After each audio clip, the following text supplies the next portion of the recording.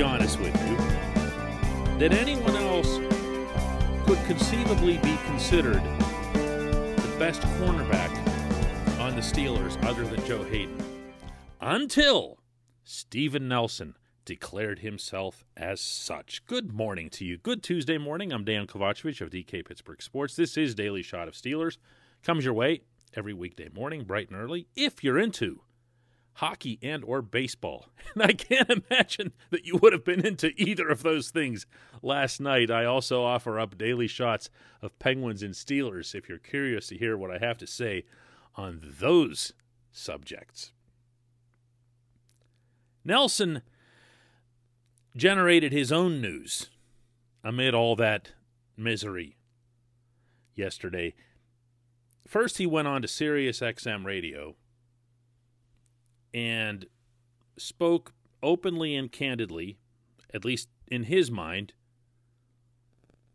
about what happened to him and the Steelers, how it is that it went wrong. And he didn't really break any ground there. He said that they did talk about an extension, that he wanted one.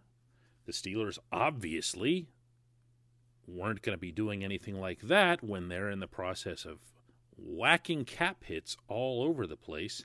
And Nelson, had he stayed in Pittsburgh with everything else untouched, would have counted $14 million against that cap hit, with $8.25 million of it being base salary. This was going to be the final year of his 3-year, $25.5 million contract.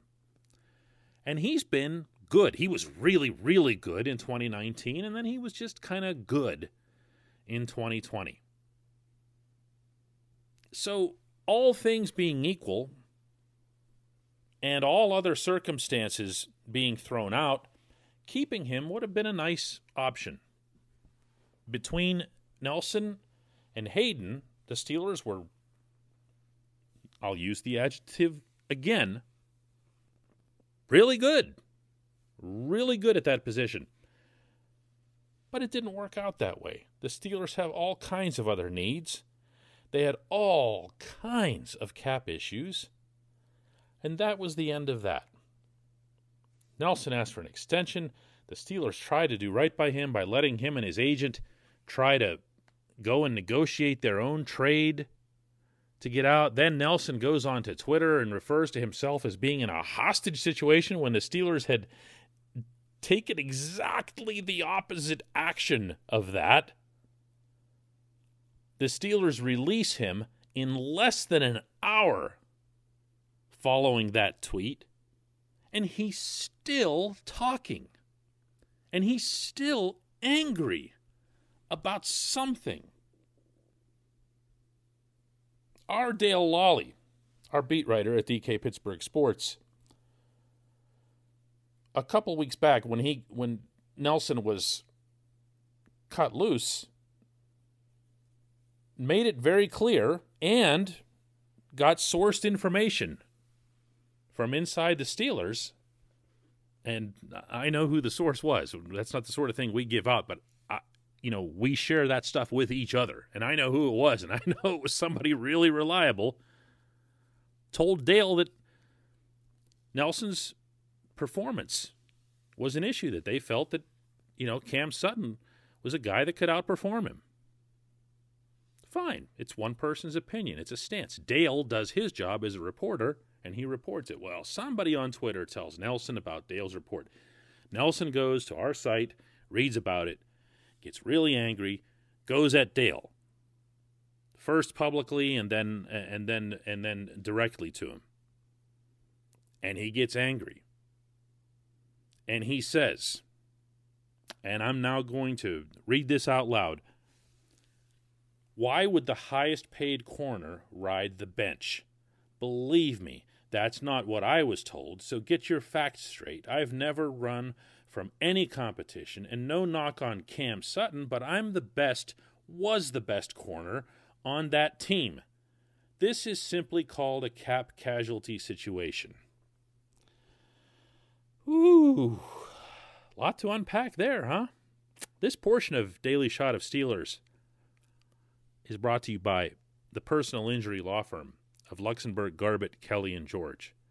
They've been representing injured people in car accidents, people who have needed help with workers' comp or medical malpractice claims.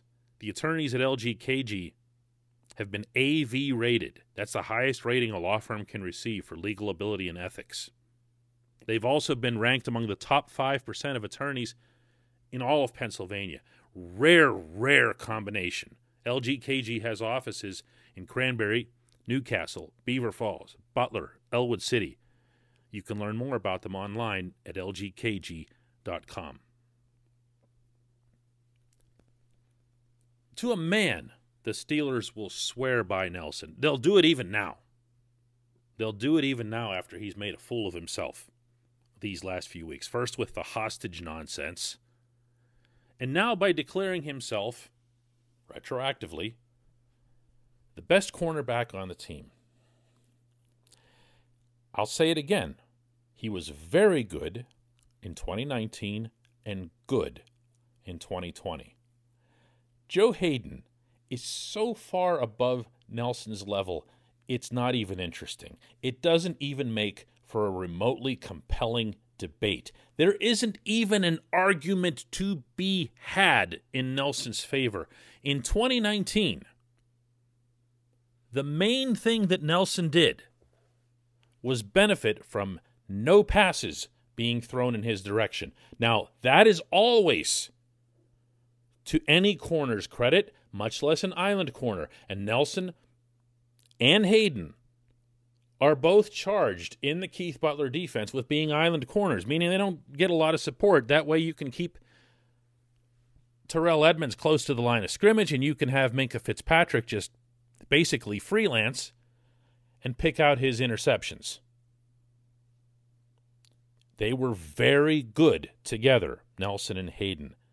Haden outperformed him in every metric that exists, advanced or otherwise, old school or otherwise, interceptions, passes defensed, intricate grade stuff. Haden was better. Haden also has been significantly better over the course of his career. The fact that Haden is still better now when he's markedly older than Nelson should tell you all that you need to know about how unfair that fight would be when extrapolated to cover their full careers.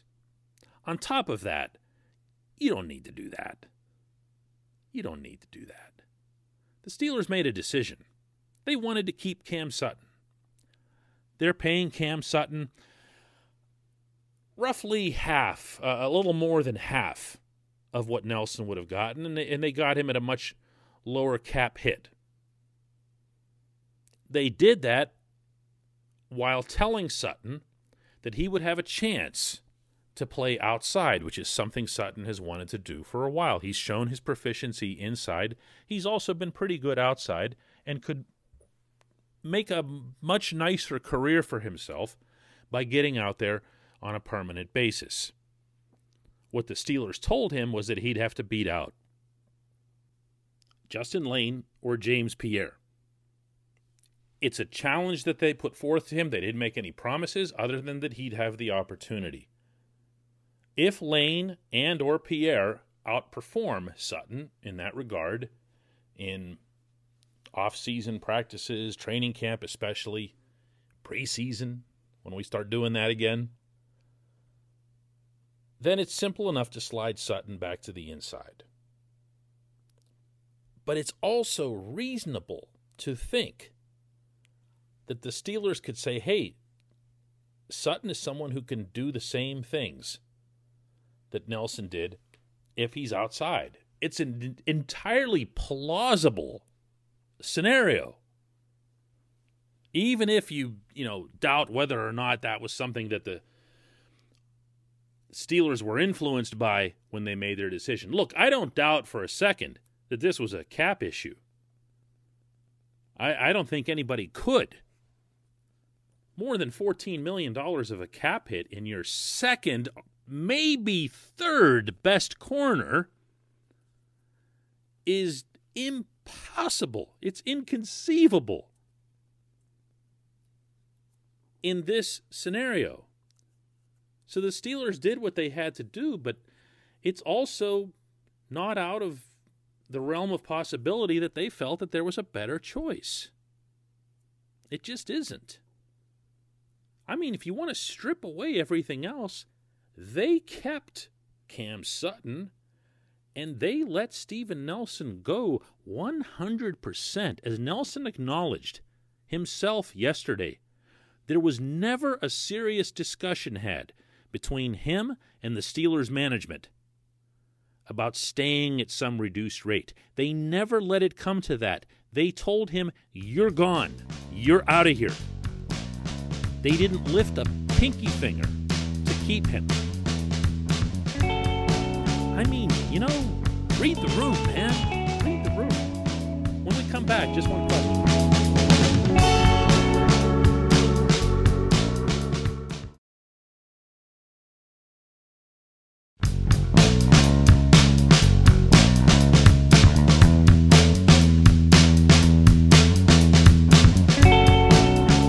Time for just one question, and today's comes from Clint Novak, who asks, is Devin Bush being back enough to offset the loss of Nelson and Bud Dupree? I think, Clint, that having Bush back will offset certain facets of the defensive side of the football. There was a lot lost when he was gone. There was a lot that other players had to do to compensate for the unusual and not easy to replicate qualities that Bush brings. Just as a small example, teams couldn't throw a screen pass against the Steelers to save their lives. And what do you do when a team is blitzing? You throw screen passes, you put it over them. They couldn't do that. And I'm referring to when Bush was healthy. So you had TJ and Bud and the whole house coming. And they knew they couldn't just dump it off to somebody because Devin Bush was going to be all over that. Devin Bush was going to be as fast as anybody or faster as anybody that you sent out for that play. You weren't going to be able to push the panic button there. That's just a small thing. His ability to go sideline to sideline, his wrap and tackle ability, his run stopping ability, it's not elite because he's not a super big dude, but he'll make the play. You're not going to beat him on a routine run play. And he also has the ability to drop into straight and normal coverage. Better than any other inside linebacker that they have, and that's probably coming across as damning him with faint praise, but it's still true. Devin Bush is going to make this defense better when he comes back. And remember, too, that Devin Bush, they traded up into the top 10 to get him. This is supposed to be an elite talent. He has elite pedigree. Nowhere is it decreed that he's done. He can continue getting better, and he can pop his head through the roof and show everybody something special. So can he offset things on the defense? Yes. The reason, if it sounds like I'm cringing here, Clint, it's because what he does has nothing to do, and you know this, I'm not telling you anything you don't know, with what Bud did and what Nelson did. But he can make his own special impact where he is. If Butler and Tomlin do their jobs and make sure that his skill set is being maximized, it can be that much more impactful. What's going to offset the loss of both Bud and Nelson is going to be their replacements. Simple as that. There's not anything else to it. There's not anything else to it. Alex Highsmith has to play at a level. It doesn't have to be Bud in year 5 level, but he has to play at a level where the offense can't cheat, where the offense can't expose him the way it, I can't remember which team it was that did this, that ran the inside against him and just completely obliterated him for a running touchdown. I'm sure most of you listening right now are yelling at your devices because you remember the exact team. I don't off the top of my head. But that's the kind of thing that can't happen.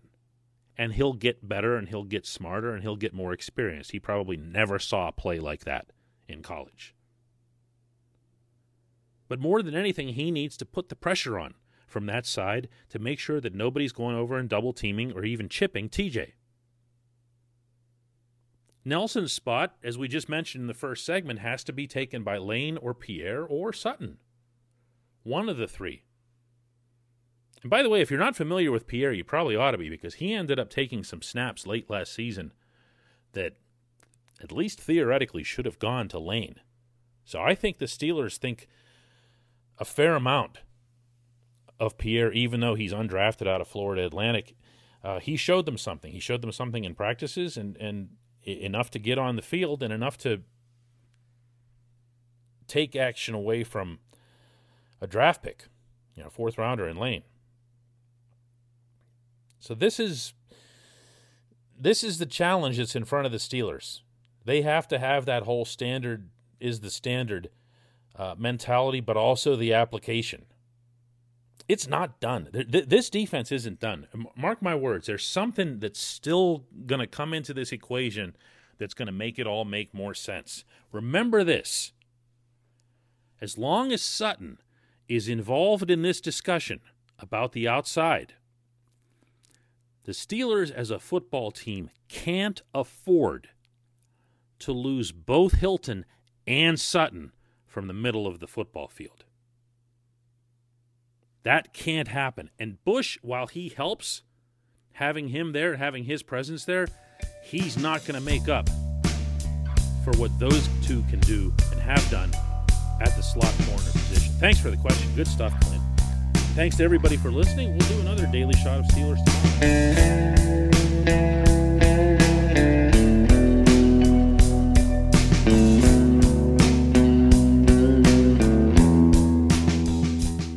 At Point Park University, in the heart of downtown Pittsburgh, they understand there's no substitute for real-world experience and career-building connections. Their innovative curriculum engages students with distinctive experiential learning opportunities. Point Park's pioneering co-op program empowers qualified students to work in full-time, paid positions with their corporate partners while earning college credits. Visit pointpark.edu/works to learn more. Career ready. That's the point. Point Park University.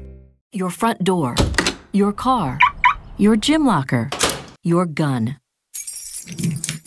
Safety is a habit. Learn more about how to keep guns safe and secure. Visit ProjectChildSafe.org.